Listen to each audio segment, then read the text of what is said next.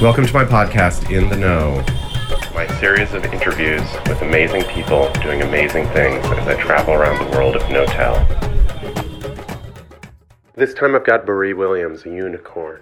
From Oakland, African-American woman who's achieved the most elite levels in the biggest tech companies as counsel in the big tech folks and some of the most promising early tech incubators. You'll hear about Facebook, Google, All Turtles, and you'll hear about the agenda of diversity across big tech. She interviews me, actually, but I sneak in a few questions. I hope you'll find it interesting. Hello and welcome to In the Know. Bari Williams, thank you for being my guest, or am I your guest?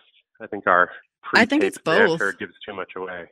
I think it's both. Happy to be here and also happy to accost you. Yeah, well, I mean, one of my big things with this series is getting to talk to people who are very thoughtful and smart and experienced on different topics and then learning a lot from them. And often it just happens serendipitously that, like, the thing that I want to learn is a big problem in my business, a big problem in my life, like a thing I'm working on. So I've been doing all this stuff around no-tell and growth, and I ran into you at that incredible pinnacle conference, Recode, in the sweltering Arizona heat a couple months ago, and you're like, spotlight on stage in front of thousands of people, and you're like, hello, I'm a Black woman, and I think diversity is a big deal. And everyone's like, yes, we agree, definitely. And then I ping you like a week or two afterwards, and I'm like, all right, tell me more about it. And you're like, I think you're the only person who followed up after that conference. I think there may have been maybe two more folks that followed up after that. Okay. Or three. Let me be fair, there were three. So I'm talking with you now. This is the second time we've talked. There is another woman I spoke to, and then we also got coffee when I was in LA. And Orchid, who I think you also met, she's lovely. She worked at Nestle. We both despised the idea of goat yoga, which they offered at that conference. What? Oh, God. Yeah. You didn't know about the goat yoga? I probably knew about it, but just dismissed it so totally that I've forgotten about it now. That's probably for the best. But it was essentially like, imagine doing downward dog and there's a baby goat on your back and it's not trained, potty trained.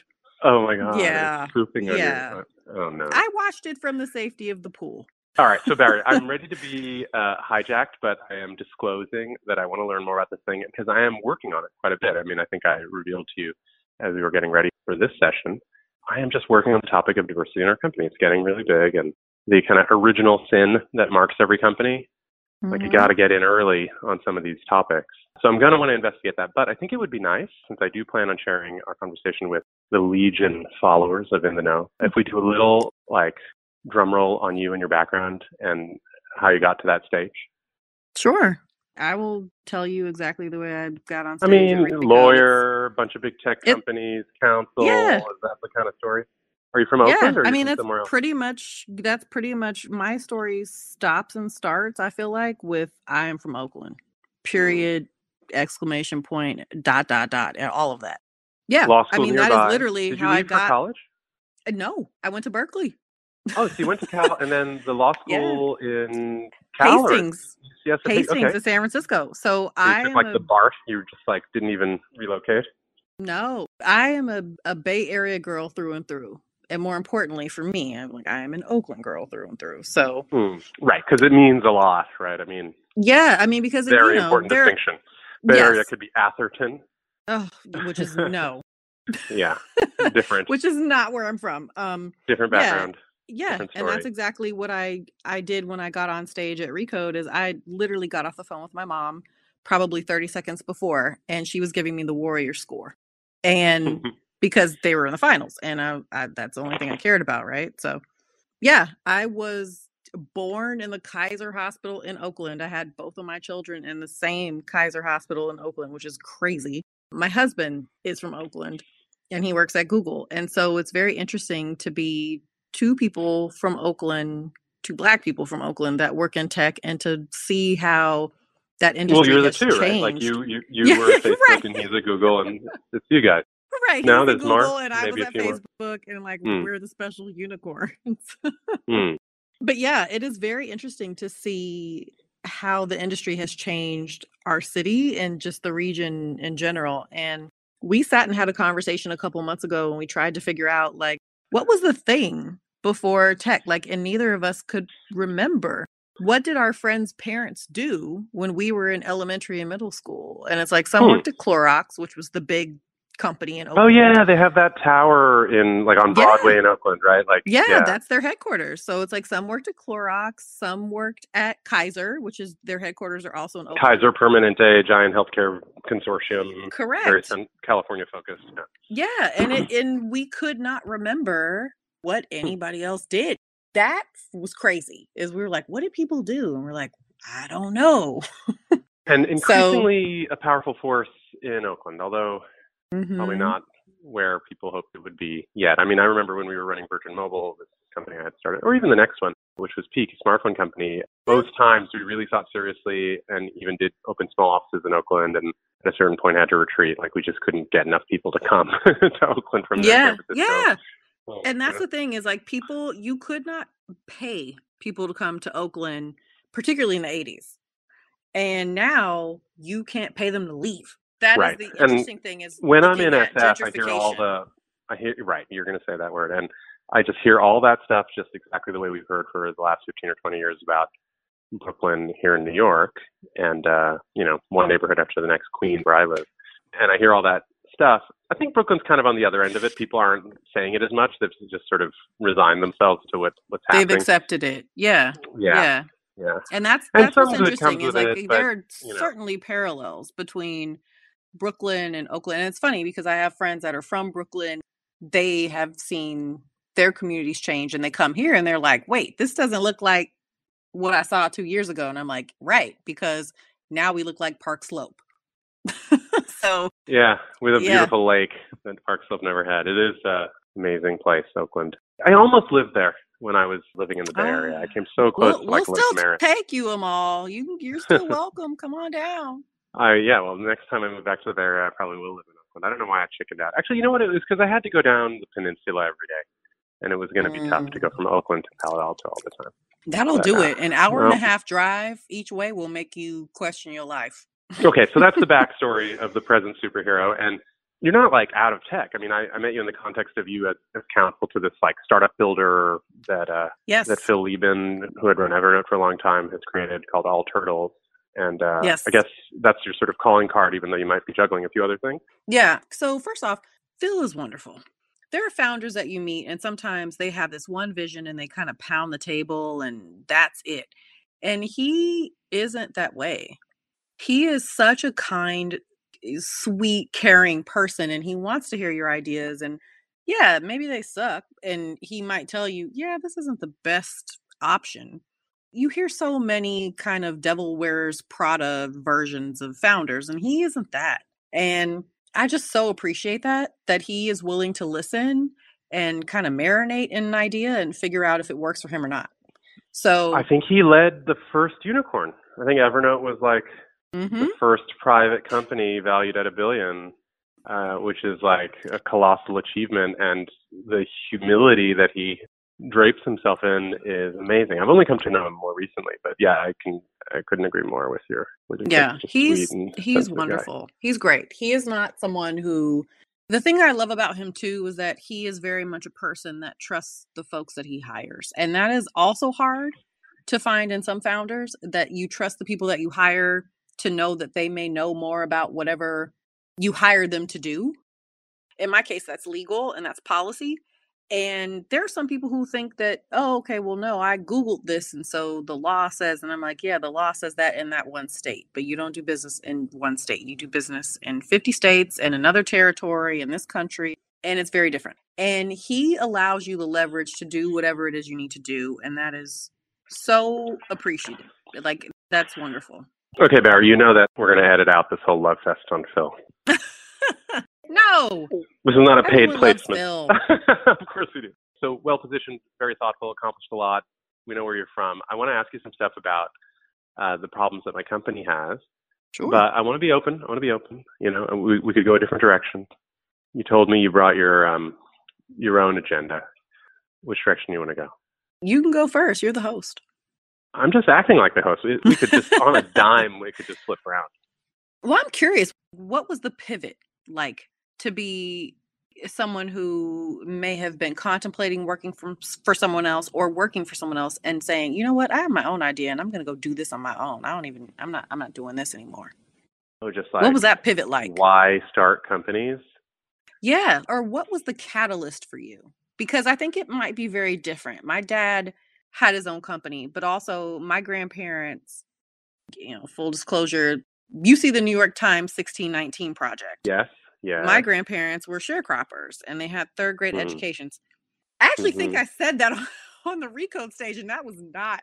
I remember my mom was like, "What are you doing?" And I was like, Yeah, "Look, right. And then honey." people were slightly horrified. I mean, Yeah, and I people was have like, no "No, idea how close we are to the crimes of our country's past. exactly." And yeah, my mom was like, "What are you doing?" Like she literally, I got off the stage, and I said, my mom had texted like back to back to back to back. She was like, "What are you doing? Stop talking about this. Don't say." And I was like, "No, I Talk want about people law to school. understand. Like, this is who I Yeah. am, and this is how I got here, and it's important that Hmm. they understand the context of who was speaking to them." Yeah. And Yeah. who was speaking to them is a granddaughter of sharecroppers who were barely literate.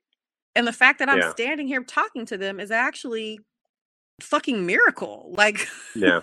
so yeah, I'm going to tell that story.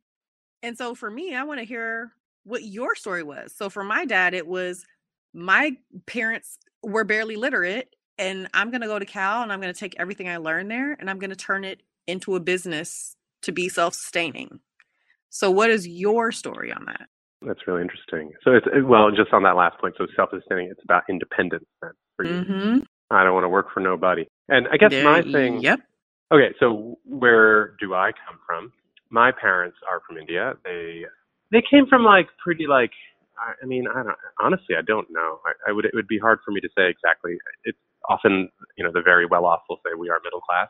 I was about to say we came from a pretty middle class kind of family, but considering that there's zillions and zillions of people in India with nothing, I think we were very, very well off. When I check it out, we don't, when we visit relatives and stuff, it doesn't sort of look like the palaces and stuff that you imagine that the super elite have. But they were like, educated, professional, sort of like doctors and lawyers kind of people, which in India didn't make you like crazily rich, but it like sort of made you fine.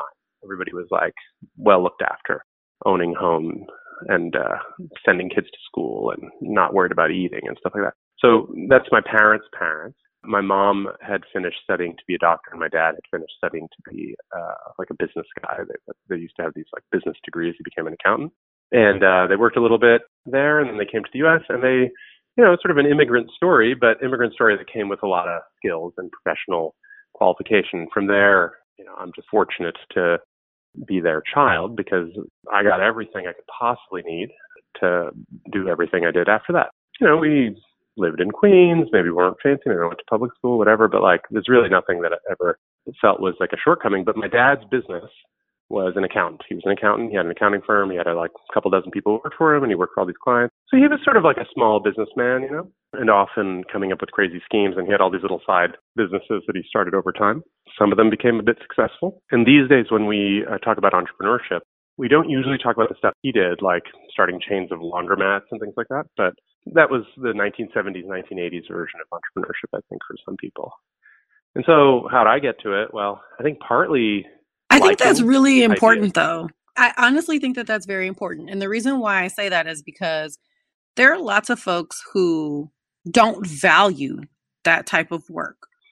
I think that is, to me, I look at that. I've been in tech for 6 years proper. But before that, when I was in a law firm and started in 2008, I was doing tech transactions. I saw the precursor for a lot of the things that we see now with Postmates and everything else.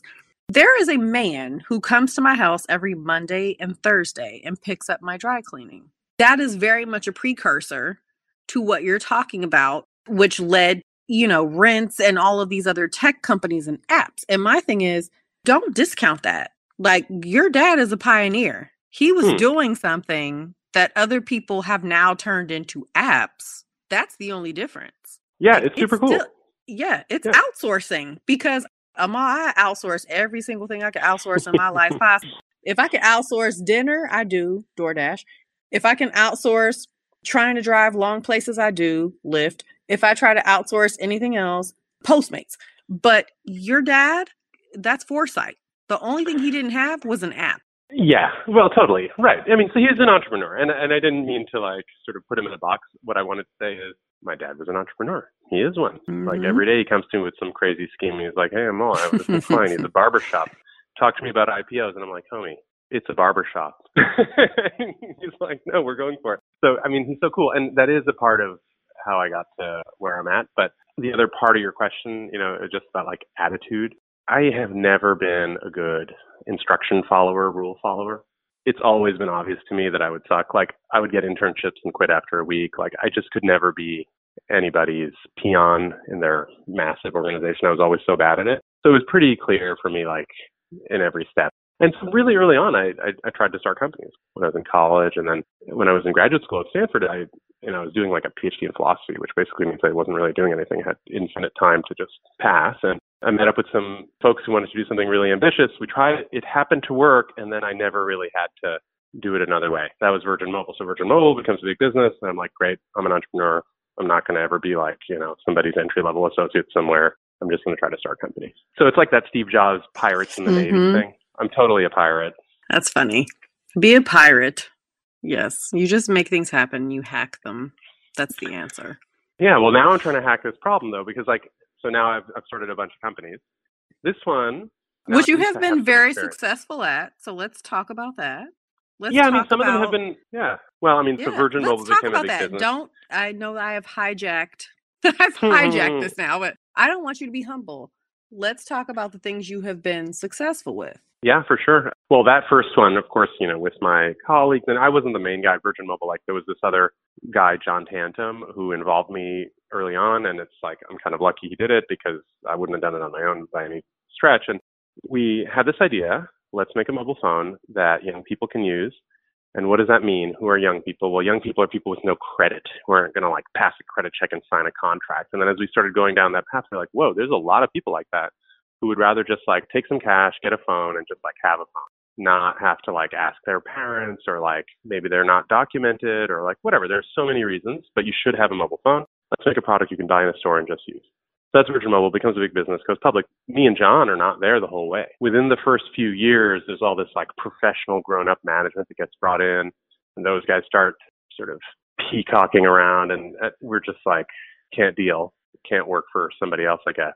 And so we leave, and then he and I start another company not too long afterwards, which is a smartphone version of that same company, really. It was just like a simple smartphone. 2008, the iPhone comes out, it costs $600. We're like, hey, let's try to make one that costs $30. So we make this ultra simple email, messaging, texting kind of thing called Peak, and we built that company together.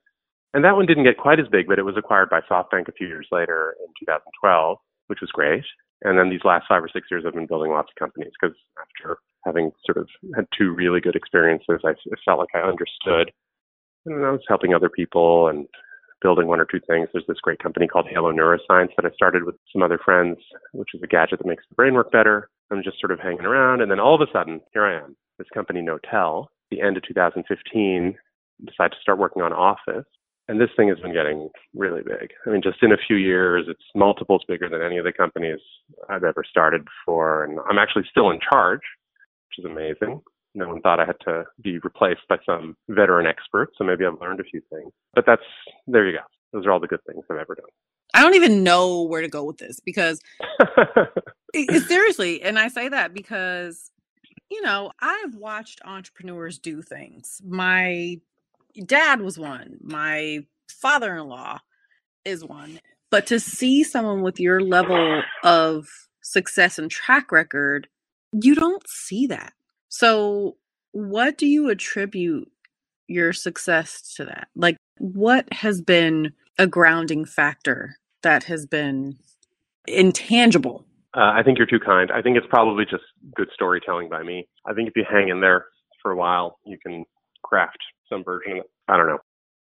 Well, what did I do, I guess? Like, I hung in there. Not everything I did worked. Probably in between each of the 3 or 4 things I mentioned that sound good, or simultaneous with each of those. I did a couple or a few that are useless. And a lot of do fail and then give up. It sort of makes sense. But my whole professional life, I've just been startup founder again, on the theory that it is a little bit of a casino. So you got to stay in. And then apart from that, I have tried to make the right choices. And I mean, I don't know that I'm the only one who has a sense for what those would be, but there is like a family of good ideas on how to choose the right business, the right time, the right co-founders, the right approach, whatever. I've been trying to do some of those things. And in a way, that's what this whole podcast series is about. It's like about sharing some of those learnings. There's no way that I'm like extraordinarily successful compared to all the unbelievably amazing people. Like Lieben, I mean, the guy's amazing. Evernote is like a world-changing business. I don't think I've ever done anything like that. So in all humility, yes, you're right. I have been very lucky in some of this stuff, and some of that I'm sure has to do with things I did, but I don't know. I can't bottle it for you. I'm curious as to and this is the other thing, because I am a huge diversity advocate. And so I look at my life, and I will also ask you this because this may be interesting to other listeners, but I can give you my 2016 election theory on this as to why I came to this conclusion. But I always feel like I'm a 3-for-1 if you really break it down. Now, I say that, but people discount my Native American heritage because the first thing they see, particularly now since I went to Mexico last week, I'm super tan. So I'm like extra black. I'm like super black. And I think I showed you a picture before of my husband. So my husband is light skinned and my husband looks like how I normally look. So imagine me looking like Kevin Durant with a tan, which is like beyond. And so people don't look at it that way, which is fine, whatever. My primary identity, I believe, is being Black first. And second is being a woman. Now, when you add to all of those things, or those two things, I am 5'10". I have natural hair. It is big and curly. And you didn't see that because it was in a bun the whole weekend. But right now, if you could see it, you would see it. It is curly and it is fluffy. And I've been mistaken for the scribe, the secretary, the paralegal, the assistant, everything else under the sun more times than you can count. And what I always find is interesting is what are the primary identities other people identify themselves as? And the reason why I ask that and say that is the other interesting piece that people never know about me or understand is, so my name is actually Bari. And I was telling you Bari. Yeah, yes. So Bari, the name Bari, my brother-in-law and my father-in-law are both named Bari. Oh, which cool. is like, what are the odds? So their names are Bari Williams. And I'm like, oh, great. And so I always tease my husband, like, you clearly wanted somebody that reminded you of your dad and your brother. There is science behind this. There is. I mean, right? People named Dennis become dentists at a higher rate. That's funny. Now you know I'm going to go Google that, right? I'm literally going to go Google that as soon as we. But yeah, so my mother and my father knew each other in high school, same as my husband and I met. We knew each other in high school. And my dad went to Cal and he converted to Islam. He changed his name. He was raised Christian. He changed, converted to Islam. So my mom got a book called The 99 Names of Allah. And she found my name in this book because she wanted to ensure that my name actually matched my last name, which was my maiden name, which was Arabic. So my name is actually Bari. And people never say that. And when they hear my mom say it, they're always surprised. And it means the evolver. And so I'm always curious to hear if other people have interesting religious stories or anything having to do with their names or experiences. And for me, I guess probably the most interesting would be after 9/11. I was like, oh God, this sucks. Because I got stopped everywhere because I had an Arabic name. So they're like, ma'am, you were selected in a screening. Random, I'm like, yeah. Random screening. Yeah, how random is this? I get selected for those from time to time, but not all the time. But I suppose if I was a Black woman with big hair and Muslim and with an Arabic name. Right.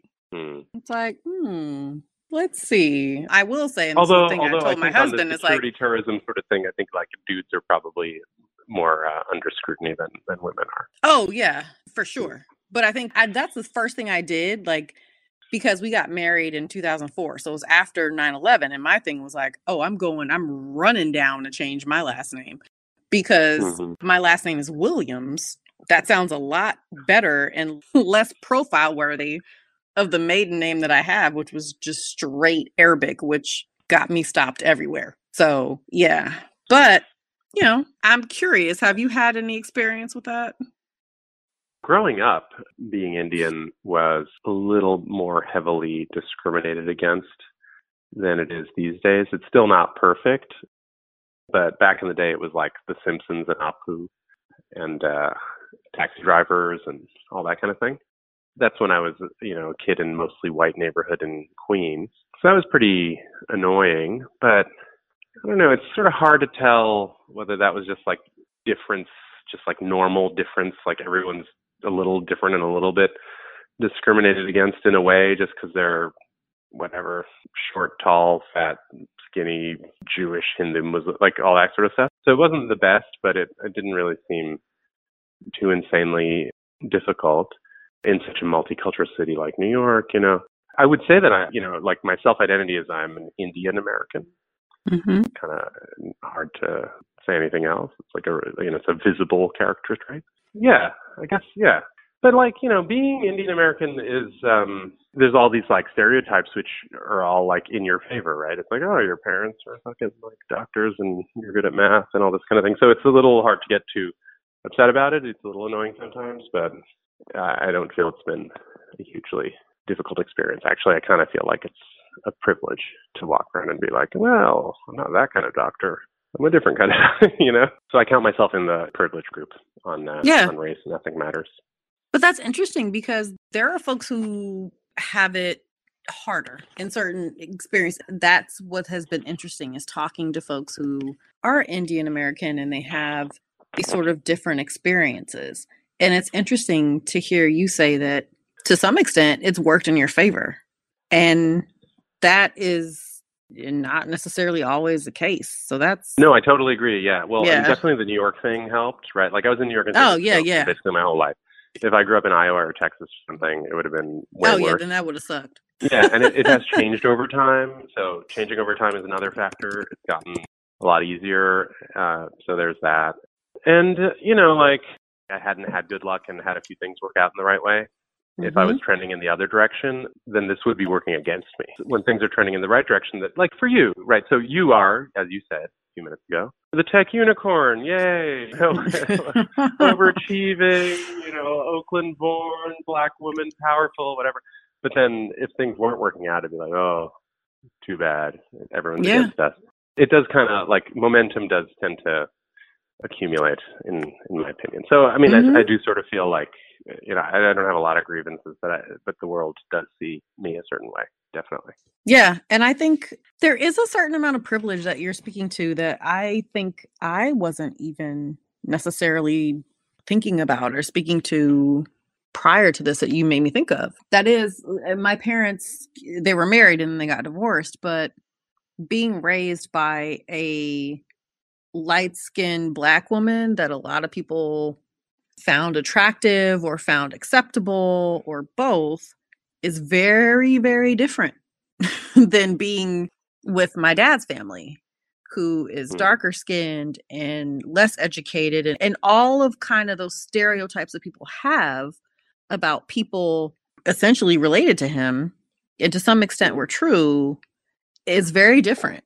It's interesting. And I even kind of think about that now. Like, so I have 2 kids and my son is 9 and my husband is also 9. Does he behave like an 11-year-old at least? Yeah, I mean, what's today? Wednesday? He might be 9 today and he might be 13. It depends. But my husband is 6'6", but he is very fair skinned.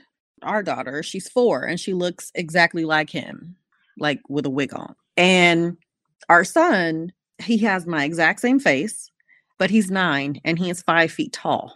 He is darker complexion than I am. Like for me, my focus is very much on him because he is darker skinned and because he's so tall. There are certain things that you have to think of as safety issues.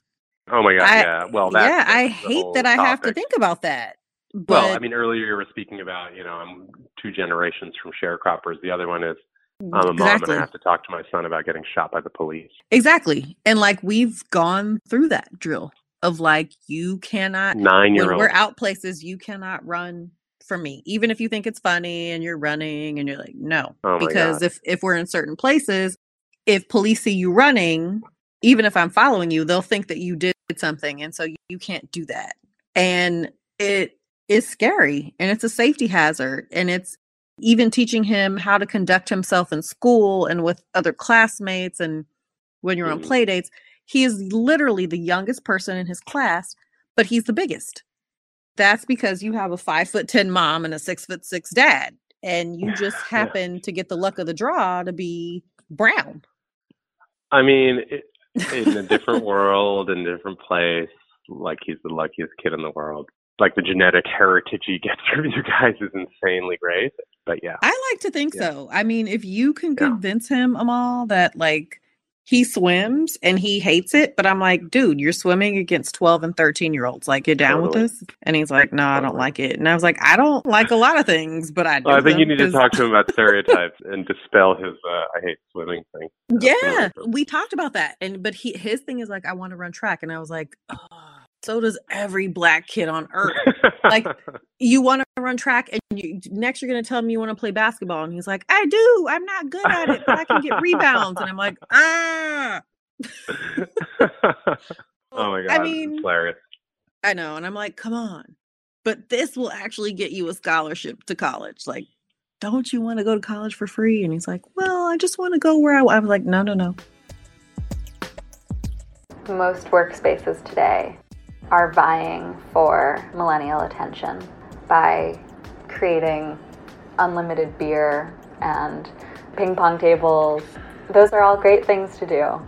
Maybe at work, maybe not at work, but it's completely missing the point, which is that our minds are increasingly taken up by bullshit and by media that wants us rather than wants to give to us. And at work, in order to expand our creativity, to focus our minds, there are a number of hacks that we can introduce in addition to beer and ping pong, like meditation, like reading Simon Sinek, Seth Godin. But that all aside, it's really about the space that we occupy. So if we're in a cluttered space, our mind is often cluttered.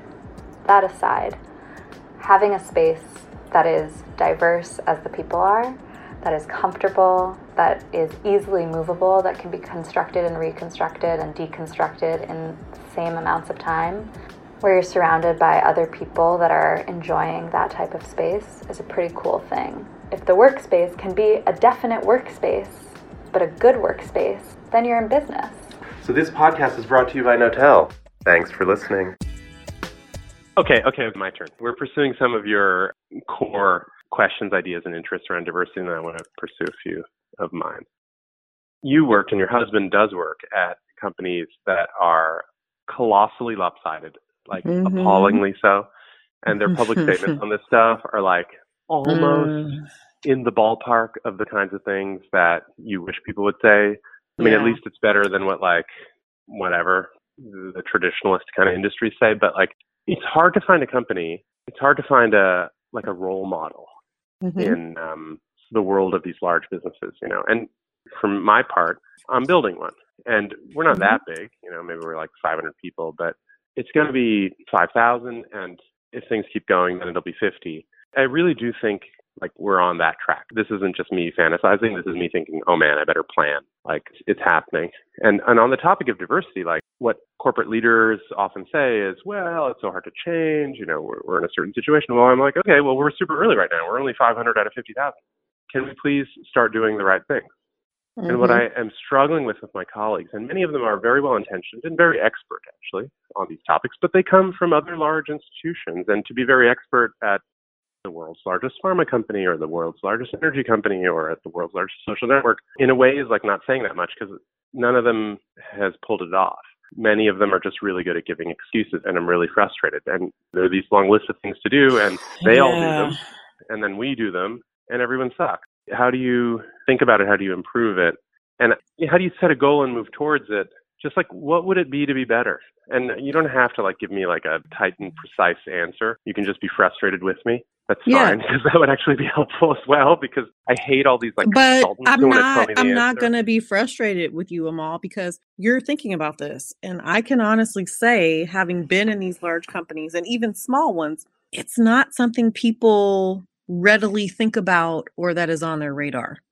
And so the fact that it is on your radar and you do think about that is like step 2, because most people don't even contemplate it. And to me, that is super important because if you think about something and you're aware of it, the step after that is like, okay, what do I do to fix it? Which is what you asked.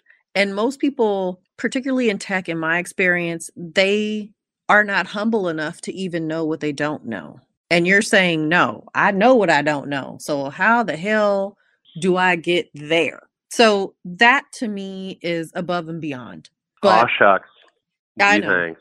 A little Southern hospitality for you. But come on. Well, I didn't Let's say be bless real. your I mean, heart. it's so nice of you to be friendly about it, but like, it fucking sucks. I really want to do better on this thing, and I have yet to meet anyone. I don't doubt that you want to be better, but I think part of being better is being cognizant, and that is step one. And a lot of people are not, and you are. Okay, and so actually, the fact like, that maybe you're cognizant, that's one. So maybe your comment, which I'm taking as nice, is actually like a really tough observation about everybody else. Yeah, that they're just pretending to care. Like they just haven't even spent a minute caring about it. The perfect example I can give of that is what I have seen in other tech companies, particularly large tech companies. You make these donations to organizations, whether it's Girls Who Code, Black Girls Who Code, Grace Hopper, whatever. Pick your favorite, right? You make these donations, but you don't have any metrics to figure out where did the money go? What did the money fund? Did you fund a cohort? If you funded a cohort, how many people are in that cohort? And of that cohort, how many people did you give an internship or a job to? If you don't have any of those metrics, all you did was throw money at a problem and make a press release to say that you threw money at a problem. And that's bullshit. Like, that's trash. We're not on live TV, and I don't think any children. But the point that you're making, there's probably a role for like PR marketing stunts. But that's exactly, but that is my issue, Amal, is like most of these diversity people with a handful of folks that I could name by name. I will say Rachel Williams, not her. Bernard Coleman at Uber, not him. I could name names and say, these people are not about that life. They want to do real work. And there are other people who are fine being PR mouthpieces for diversity efforts as long as their check clears on the 1st and 15th, but they're not going to get you any actual effort and growth and move the percentage. And that is my issue. Well, my version of this, and because, when I'm in the office, I have to be friendly and polite. My version of this is there is no other department in the business where it would be acceptable to be like, hey, we're trying. Exactly. Everyone's fired. So why is that okay with diversity? Yeah, right. Exactly. Yeah. And that seems to be because there's the a party subtext line that it's impossible. But that's the party line with all of these companies. And it shouldn't be. Like, that is not acceptable. But somehow that has been made acceptable because that's the party line. My chest and say, no, I'm not riding for that. If you are really about what you say you're about, then you would treat diversity like the four-legged stool that it is. And what that means, those are your employees, those are your suppliers, those are your customers, and those are your board members. And if you are not hitting on all four of those cylinders, you messed up. So thinking broadly about your stakeholders, definitely. Suppliers is kind of one that I think is often overlooked, but definitely like customers, completely, investors. Completely. Suppliers. I mean, in our business, like we touch so many different kinds of companies and suppliers. It's very important. And that is always a source and position in which you can give people business. And that may be business that introduces them to an industry they would have never had an entree to before. The way that I look at that and the way I was inspired by it is my mom was a teacher and she retired about maybe 4 or 5 years ago. She was a teacher for 40 years. Whoa. She taught, and she taught in Oakland School District and Berkeley School District. And she specifically only requested to be in schools where there were predominantly Black and brown kids because she wanted them to see someone that looked like them. So she would bring kids home for Thanksgiving, for Christmas, for their birthdays. She would throw them parties. She was like, oh, do you remember Jerome? And I was like, no, I don't. But hi, I mean, whatever. But that's the thing is like those kids, their parents were working multiple jobs and my mom would bring them home and like give them dinner and then drive them back home. Like you don't have teachers that do that kind of stuff anymore. And I appreciated that. And I saw how much she didn't, I belong to a lot of different organizations, and she always mocks me for that. Like, oh, you're a joiner, ha ha ha. And yeah, my mom clowns me all the time. Well, she's the host. She's lovely. And she's like, ha ha, you ain't shit. But she would bring kids home and she would do those things for them. And she did it quietly. It wasn't like people didn't know. But I watched, I watched her make an impact on people's lives. And there are people I've met randomly in a grocery store. They were like, oh, are you Miss Hall's daughter? And I'm like, oh my God, how do you? Oh my Lord. Yeah, like, how do you even guess that? And they're like, oh, well, you look just like her. And she was my 6th grade teacher and I loved her. And I'm like, yeah, that's my mom. And they're like, can you tell her she was so fantastic? And I ended up doing blah, blah, blah. And to me, that is so rewarding because it's like, I saw her make those sacrifices. And to me, to have somebody come up to me that I don't even know to say this is like validation of the fact that what you did wasn't in vain. That's amazing. That is amazing. But I think the same thing, and she has said this to me, is like, you could do the same thing with tech. It's just you all have to decide, is your industry going to be used for good or is it going to be used to further marginalize people that are marginalized? And I was like, oh, I'm not ready for that. I think you're right. I think many of these big institutions actually don't care and they probably don't spend any time on it. And there isn't any kind of deep engagement on this. I think, like the Zuckerbergs and all them, it's like a 5-minute, hey, can I just review the press release and add my quote thing? That's probably true. Yeah. I mean, it's hard for me to even think of any evidence to the contrary. I hate that. And it's hard because I look at it from the standpoint of, I feel like everything that my mother did to prepare her students to go out into the world and do whatever they do, and even for my dad to take the fact that his parents were barely literate and go to Cal and graduate in 3 years and do what he did, is like, I should be able to combine those things, right? And like, my goal is, and I've always looked at it, I took a picture of my mother with holding my daughter when she was 1. And I was like, you know what? What's interesting about this is I'm the bridge between the two of them. Because my mother lived an entire life without the internet. And my daughter will never know life without the internet. And I am the bridge in between them. And what am I doing to ensure that that is equitable? And that honestly is what fuels me and drives me. And that's what you saw at Recode, was me talking about, how does this work in terms of facial recognition technology? How does this work in terms of criminal justice system? Now, what I will say is I like the fact that Andrew Yang has talked about AI and automation and robotics and what that means in terms of jobs and how do we train people. And now Bernie came out yesterday and was like, ban facial recognition technology. I hate it. It's terrible. It's going to discriminate. Oh, wow. Now, yeah, that's part of his tech policy. Can you say something nice about Kamala Harris? Kamala's first name, since she's a little bit Indian, the first name of my grandmother. I love her. She's funny. So I love her. Wait a second. Black people are supposed to like Kamala Harris. She's black. I mean, you have different well, we do. Well, and we do. Most of us do. I will say Kamala is my sorority sister. She is part of the first and finest Black sorority that ever existed, Alpha Kappa Alpha Sorority Incorporated. And we hosted a fundraiser for her in 2009, and we were serving wine, and she was like, oh, you're not drinking it. And I was pregnant with my son, and I hadn't told anybody. And I was like, well, I'm pregnant. She was like, ah! Oh, she knew? Well, I told her. I had to tell her. She's like, you're not drinking your own wine. And I was like, I can't. But I love her. I think she's fantastic. I think the way that people are portraying her is inaccurate in the sense that she's a lawyer. We're pragmatic. And people are portraying her as cautious and flip-flopping. That isn't it. She's pragmatic. She wants to do the best thing that she can do, but she wants to do the best thing that's going to work. And I appreciate that.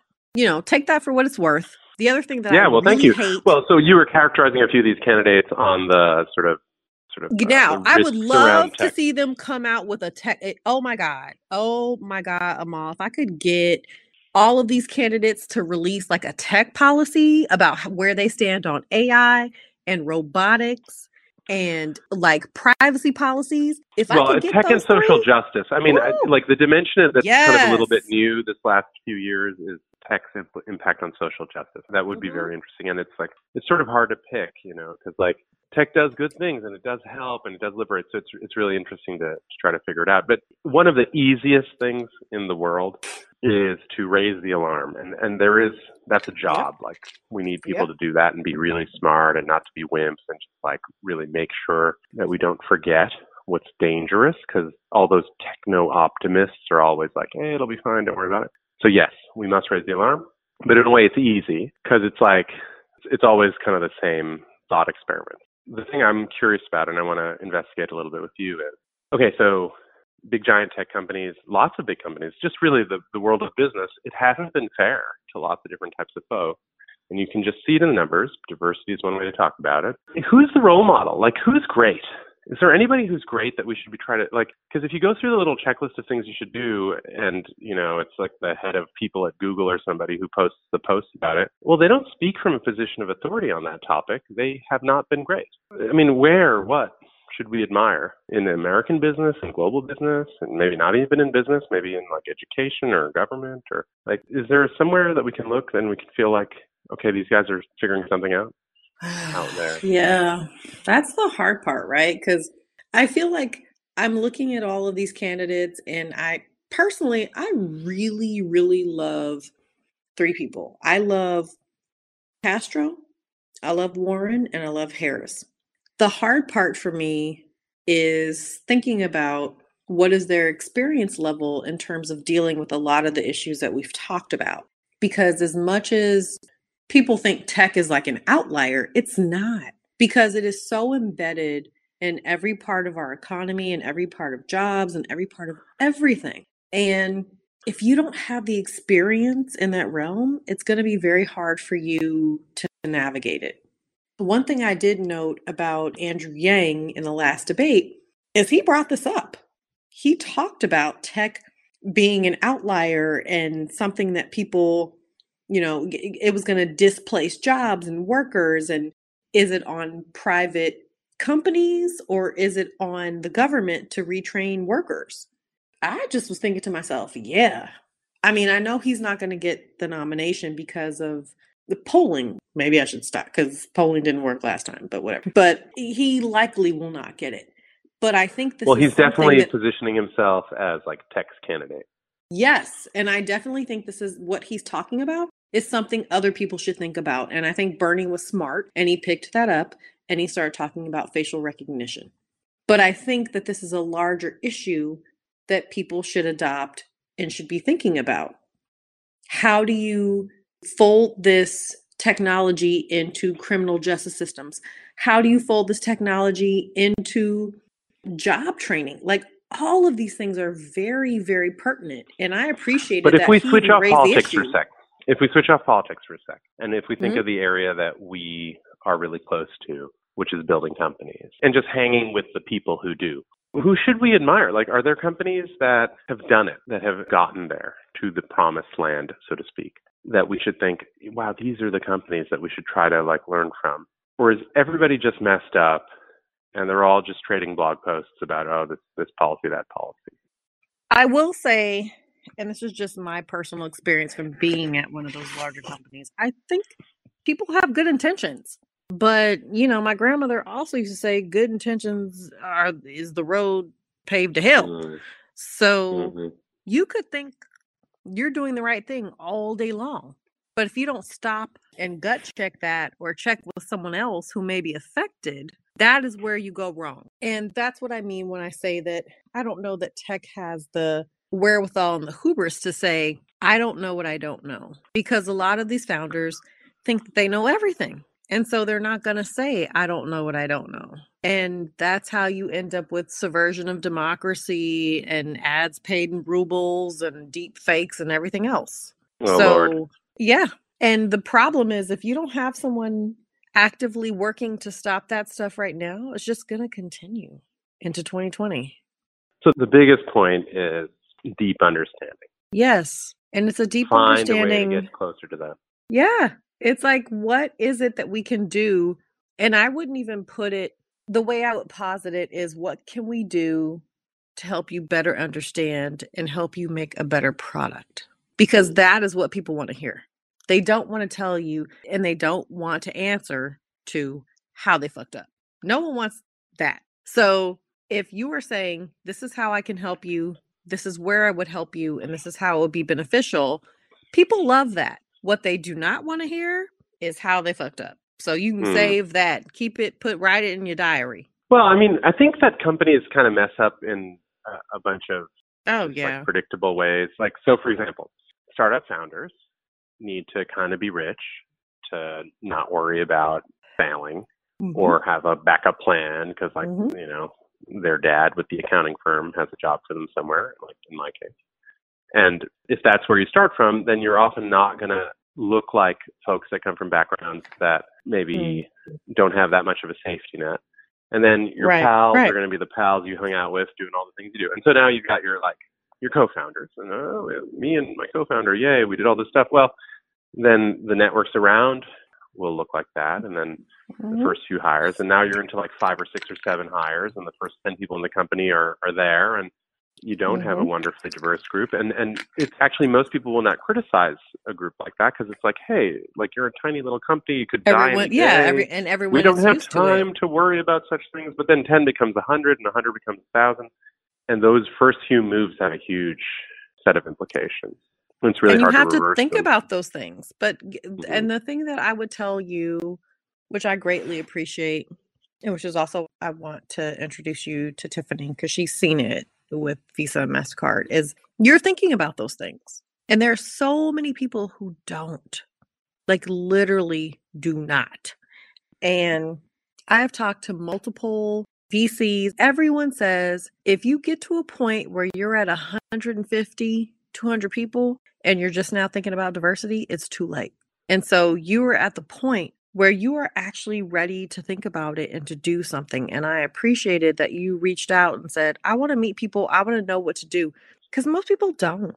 Well, I mean, I've been trying to do this since we were 10. And I think we've made some good steps, but, you know, there's just more to do. And I'm just trying to learn more about it. Okay, so you let me run the agenda for a little while. And I guess in theory, you're like writing a book and you're interviewing me about something. And so, I mean, what's the book and what are you interviewing me about and what else do you want to ask? Yeah, so it is essentially it's 25 interviews of people who have dealt with some type of interesting workplace phenomenon. And that could be based on race, gender, age or ability, LGBTQ status, religion, immigration status. So all of those things.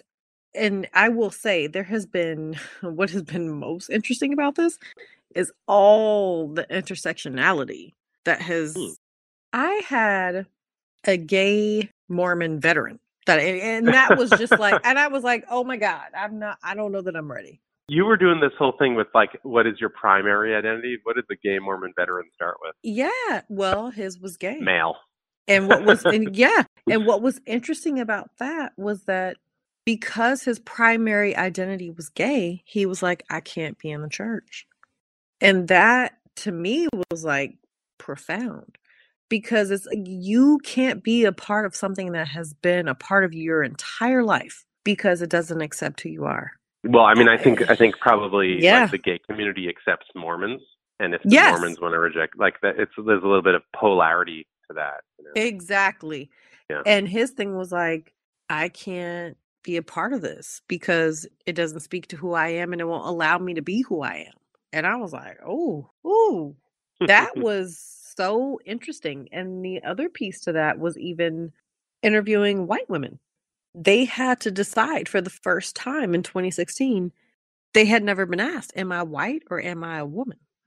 Oh, come on. Because they never had to pick. Well, in that particular election, yeah. Correct. Yeah. And it was like, oh shit, what am I? And majority of them picked white. And that was very interesting. Wait, you were interviewing a bunch of women that the majority picked white, and they're like, I voted for Donald Trump because I'm white? Yeah, come on. And they were like, I'm white. And I was like, oh, I gotta go. Okay. Yeah, I was like, I gotta get out of here.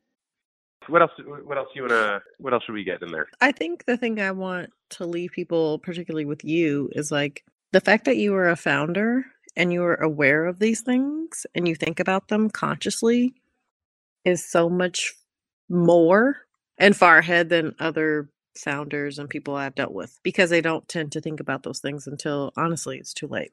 So I appreciate you and I respect you. I revere you. Thank you. Bari, we're gonna edit all that stuff out. Thank you, though, for saying it. You are not doing that. Thank you for being on In the Know. Yes. Anything you need, always here. Hey, listeners. Thanks for subscribing, or thanks for just tuning in. A special request from me on this podcast that you are growing to love. Write a review, please. A 5-star review spreads the word, and people will follow.